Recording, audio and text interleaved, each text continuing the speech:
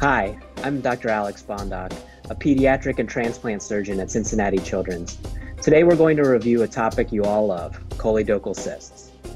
Choledochal cyst, or congenital dilation of the biliary tree, is a commonly tested topic. Today, we're joined by Dr. Alex Bondoc, pediatric and transplant surgeon at Cincinnati Children's. So, Dr. Bondoc, what is a choledochal cyst? Well, a choledochal cyst ray is a congenital cystic dilation of the biliary tree. How common are choledochal cysts? It actually depends on where you are. In the Western world, the incidence is about 1 in 100,000, but in Asia, specifically Eastern Asia, it's quite a bit more common, 1 in 13,000. It's actually 3 to 4 times more likely in females than in males. And while there isn't a genetic predisposition to choledochal cysts, there are some genes that have been identified in limited studies, possibly including PKD1 for type 5 choledochal cysts. So, where do choledochal cysts come from and what causes it? First, it's important to realize that the most common classification system was developed by a surgeon named Tadani in Japan. There are 5 types, and for types 1 and 4, it is likely embryologic, relating to the pancreatico-biliary duct junction, also known as, in this scenario, pancreatico-biliary malunion, which oftentimes creates what's called a long common channel of the pancreatico-biliary duct. In this case, it's thought that reflux of pancreatic enzymes from obviously the head of the pancreas back into the biliary tree causes inflammation, degeneration, and epithelial changes. In type 5, as mentioned previously, the genetic mutation might predispose to more diffuse dilation of both the intra and extrahepatic biliary trees. Can you talk us through the different types of choledochal cysts? Choledochal cysts are categorized by the Tadani classification, and that has identified 5. Type 1 is a dilation of the common bile duct only, the extrahepatic common bile duct only, and that can either be fusiform or saccular. Type 2 choledochal cyst is just a small diverticulum off of the common bile duct. Now, type 3 is what's called a choledochal seal, so it affects the portion of the common bile duct in the wall of the duodenum. And type 4 is separated into 2 different types. Type 4A, which is a multitude of cysts, both in the intra and extrahepatic biliary tree, and type 4B are multiple cysts, but in the extrahepatic biliary tree only. Finally, type 5 is intrahepatic only and sort of diffusely throughout, called Caroli's disease. This can be diffusely throughout, or it can be limited to one lobe of one heavy liver.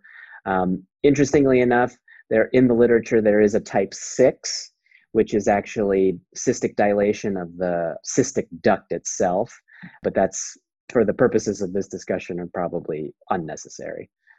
So, how do choledochal cysts typically present? Well, it can be different in different age groups. Oftentimes in younger children, such as infants, it's diagnosed incidentally on axial imaging or ultrasound imaging for other causes. In children, oftentimes, you will get symptoms consistent with cholangitis, such as jaundice or fever. The patients also can have a palpable right upper quadrant mass. Now, as you might remember from general surgery times, this is known as Charcot's triad, but actually this is incredibly uncommon as far as presentations are concerned. Interestingly enough, sometimes also in small children, giant cysts that children are born with can actually perforate and present with biliary ascites. Also, it's important to understand that giant choledochal cysts can be diagnosed prenatally on week 20 ultrasounds. And as a result, these have to be followed very closely. And we often recommend a fetal consultation at a fetal surgery center for establishment of care and counseling. Because once the child is born, there are variants of other hepatobiliary disease, most specifically cystic biliary atresia, that has to be ruled out because obviously the treatments and the timing of surgery are incredibly different. There was a recent citation that demonstrated that if a cyst was diagnosed prenatally and it was larger than 4.5 centimeters at the 20-week anatomy scan, there was a higher rate of postnatal symptomatology, and the authors therefore made the conclusion that perhaps these patients may benefit from earlier intervention. So, if you have a 1-year-old who presents with jaundice, what is on your differential diagnosis? Well, Ray, there are a few things that you have to be mindful of. Certainly, any problem with pancreatic biliary tree, as well as stone disease, is possible, such as choledochal lithiasis, cholelithiasis. Depending on the patient's other symptoms, you have to consider gallstone pancreatitis. Certainly, choledochal cyst is up there. The child you're describing is a little bit old for biliary atresia, and we'd hope we would not miss it. But again, that's usually something you'd consider in an infant. Okay, so if you're thinking it might be a choledochal cyst, how do you work them up? From a physical exam standpoint, two major things to look for would be the presence of jaundice or scleral icterus, certainly, as well as younger children may present with a palpable abdominal mass. From a lab standpoint, again, with special attention to the patient's age, labs to check would be liver function tests, specifically with total, direct, and indirect bilirubin levels, plus minus a CBC to look for evidence of cholangitis or infection. But realistically, the major initial screening imaging test would be an abdominal ultrasound. Is there any role for a liver biopsy in these patients? Not typically, Ray, if the patient's older and you have reliable ultrasound imaging. However, a liver biopsy does become critical if you're talking about a neonate or a newborn, because again, as discussed earlier, you have to rule out the cystic biliary atresia variant. You cannot miss that. What about the role for an MRCP or an ERCP? Well, oftentimes, Ray, what we'll see is not only an ultrasound, but some form of axial imaging, most specifically CT scan, because of the ease with which you can scan young children. However, if there are questions about anatomic details, specifically, I like to use an MRCP if there's high disease, meaning disease that's into the hilum, or intrahepatic, to sort of get a better sense of how extensive the cystic change is. The other way it helps oftentimes is if you're really trying to understand in that scenario where there is hilar disease, if there is variant biliary anatomy. Because remember, probably up to 15 to 20% of patients have some kind of variant biliary tract anatomy. The other option is also from a diagnostic and therapeutic standpoint, some patients will benefit from an ERCP. But again, that oftentimes depends on what you see from prior scans as well as the type of choledochal cyst you're dealing with. So for these patients with choledochal cyst, do we need to operate? Are there any non-surgical treatment options? No, the short answer is no. The first reason I think about is due to the anomalous anatomy related to the cyst, that puts the patient at risk for episodes of cholangitis. So with biliary stasis, superinfection, these patients can end up having multiple bouts of cholangitis, which can obviously be life-threatening. The other major consideration with regard to choledochal cysts, specifically type 1 and type 4 cysts that do have evidence of pancreatic biliary malunion as their etiology, there is, as we can best estimate, about an 8% lifetime risk of hepatobiliary malignancy, most specifically cholangiocarcinoma, which, as we all know, is a very aggressive malignancy and hard to treat malignancy, as well as gallbladder cancer. Now, there have been a whole bunch of studies estimating that this lifetime risk is anywhere from 6 to 30%. Of note, though, it is important to mention that even after surgical resection of these cysts, some studies suggest that there is still about a 4% lifetime risk of malignancy, which means that these patients need to be surveilled through their lifetime. What kind of treatment options exist for choledochal cysts? Well, certainly if a patient presents actively infected with pancreatitis, cholangitis, or in some sort of acute way, your best case scenario is to cool those patients off and treat their underlying process. And then as soon as you have an initial presentation like that of what I would call a complicated choledochal cyst, then I would work to getting that patient scheduled for surgery after they've sufficiently recovered. However, as we mentioned before, when patients are incidentally found to have these lesions, usually discuss with families is certainly things to look out for as far as complications are concerned, but scheduling surgery sooner than later. I'll discuss with families doing it when it makes sense for the family schedule, but certainly not waiting too long. So, if you've decided to operate, before you proceed, what type of preoperative evaluation should you absolutely do? As we discussed earlier, oftentimes the workup includes a basic set of laboratory values and evaluation to ensure that there's no other disease process occurring, certainly one that would be leading to impaired liver function. So that if the patient had presented jaundice or with cholangitis or hepatitis for some reason, that there wasn't anything else going on that would require some other form of treatment. And in the process of finding this cystic lesion, it's not uncommon that an ultrasound and then even a CT scan are sufficient to go to the operating room. And once again, if there's any question of what the patient's anatomy is, or if the patient has a very proximal choledochal cyst or dilation into the hepatic ducts, then I would probably recommend more advanced imaging such as an MRCP. What are the surgical goals for choledochal cyst repair, and what options do you have to achieve them? Realistically, the surgical goals in general are complete excision of the cyst for the reasons we discussed earlier. However, they do depend on the types we discussed. For type 1 and type 4, because of what we discussed regarding the anomalies of the pancreaticobiliary anatomy, the goals here are to remove as much of the duct as possible. And when I say that, that always takes you behind the head of the pancreas or into the head of the pancreas, because the key here is to take the duct all the way down to where it tapers into very little, so as not to leave remnant cyst. For type 1 and type 4 cysts, you also have to reconstruct the biliary drainage system. Oftentimes, this will include a Roux-en-Y hepaticojejunostomy, but a hepaticoduodenostomy is also an option and has been described. A type 2 can be simply just removal of the diverticulum at its neck with repair of the common bile duct. Type 3 can be done in a couple ways.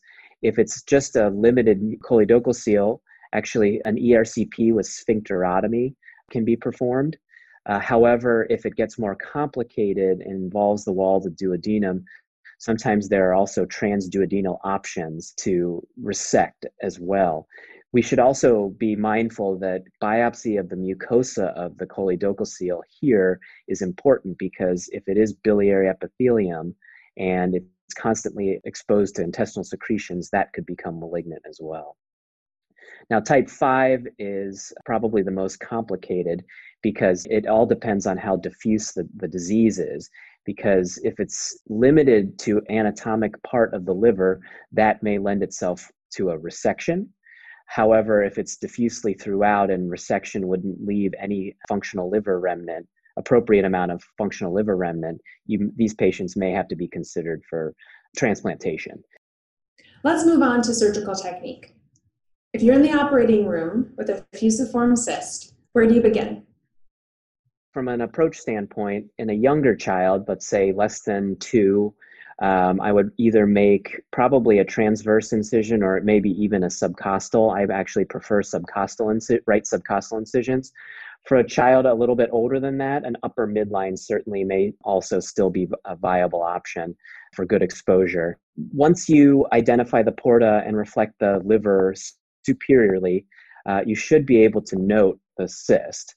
Depending on how the patient's presented, number of episodes of pancreatitis or cholangitis, there may be some level of inflammation in the area. And so it's critical to expose the structures appropriately, knowing that hepatic artery will be medial to you and the portal vein will be posterior to you. Once you're able to mobilize the cyst sufficiently from the remainder of the hilar structures, I typically like to identify how high the cyst goes and understand where my proximal cut margin will be, and even consider resecting the superior aspect of the cyst and then dissecting inferiorly towards the pancreas, because I find that once the cyst is dissected from its more proximal aspect, it's easier to manipulate the area. Once the proximal aspect of the cyst is transected, it's easier to manipulate the distal portion towards the pancreas. And in that regard, I do find it easier to circumferentially dissect down low enough.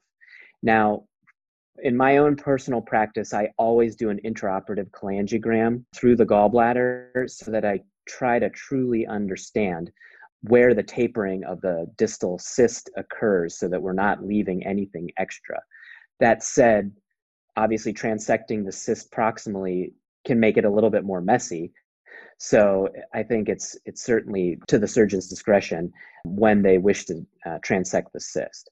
And so once you get down and you feel like you've adequately and circumferentially dissected the distal cyst towards its taper, then what I like to do is partially transect, almost like a tracheoesophageal fistula, and identify lumen and make sure I haven't compromised anything, and sequentially close proximal end of the common bile duct or the intrahepatic common bile duct so that I'm being very careful and methodical about not just cutting straight through it. Once the cyst is resected, then we work towards reconstructing the biliary outflow. I personally like to do Roux-en-Y hepaticojejunostomies. I construct those in my practices. I usually go about 15 to 20 centimeters distal from the ligament of Treitz or whatever you think will be comfortable and allow reach of the roux limb up to the hepatic hilum. Then perform a jejunostomy if the child's size allows it in 2 layers, and then do a hepaticojejunostomy with interrupted absorbable suture, usually 5.0 or 6.0 maxon. Other considerations that I usually do my roux limb retrocolic, and I do close the small bowel mesentery. How would you change your operative approach if you had a type 2 cyst? Same incisional approach depending on the child's age. But in this regard, hopefully the cyst itself is a little easier to deal with depending on which direction it comes off of the common bile duct. Similarly, as before, if there have been episodes of cholangitis and there's inflammation, the cyst may be a little more difficult to free from the surrounding structures. But once you get it down tapered to the common bile duct, then you're able to just simply resect the neck of it and then repair the common bile duct. I have not typically left a T-tube or anything for future cholangiogram. I think it's sufficient to simply repair with interrupted absorbable suture. As far as a type 3 cyst is concerned, depending on its overall anatomy, type 3 cysts can be approached endoscopically with an ERCP and sphincterotomy. However, if the lesion is large and obstructing the common duct, you oftentimes have to go transduodenal and carefully identify, sometimes even with preoperative stents that can be inserted from an ERCP standpoint in order to separate it from the duodenum and subsequently reconstruct the outflow. Management of type 5 choledochal cyst or Caroli's disease just depends upon how extensive the cystic burden is. If the cystic burden is limited to one side of the hemiliver or would allow for resection and residual adequate liver remnant, as well as preserved biliary outflow, you can address it surgically with a liver resection. However, if its cystic disease is diffuse and throughout the liver, you may have to consider having that patient evaluated for liver transplantation. Now that we've removed this choledochal cyst, what should we be doing postoperatively? Certain postoperative considerations, Ray, include enteric drainage and awaiting return of bowel function. Some people will place NG tubes. I typically will because of the new jejunostomy, but I try to remove the NG tube the day after. Additionally, we do place drains to assess for any biliary leaks from our new hepatoenteric anastomosis. And typically we like to remove them once the patient is tolerating a regular diet. From a long-term sort of prophylaxis standpoint, institutionally, we've oftentimes placed our patients on a choleretic like Actigol, as well as a cholangitis prophylaxis, oftentimes daily Bactrim for a short period, usually 3 to 6 months after surgery. As far as long-term outcome is concerned, generally there's very good outcomes. Patients do relatively well. Certain even short-term to long-term surgical complications can include an anastomotic stricture, small bowel obstruction from intra-abdominal surgery, as well as reflux gastritis. Other things that can occur, as discussed above, would be recurrent cholangitis due to having a direct connection between the biliary tree and the enteric system. The one thing I do want to mention is the need for lifelong follow-up for these patients because of the possibility of developing, while albeit small, the thought is there still is a very real possibility for future malignancy even after resection of the cyst itself. Now that you've worked through choledochal cysts with us, what would you say are your key clinical takeaways? Choledochal cysts are congenital cystic dilations of the biliary tree, thought to have an embryologic origin of an anomalous pancreaticobiliary duct junction. These patients often present with cholangitis or pancreatitis, but choledochal cysts can be found incidentally. It's important to have a broad differential diagnosis that includes cystic biliary atresia, as well as other causes for cholangitis or pancreatitis. Workup should involve LFTs, liver ultrasound, and potentially a liver biopsy to rule out biliary atresia. CT, ERCP, and MRCP could be helpful to further delineate any anatomical differences. All of these patients necessitate surgical intervention, which varies based on the type of the choledochal cyst.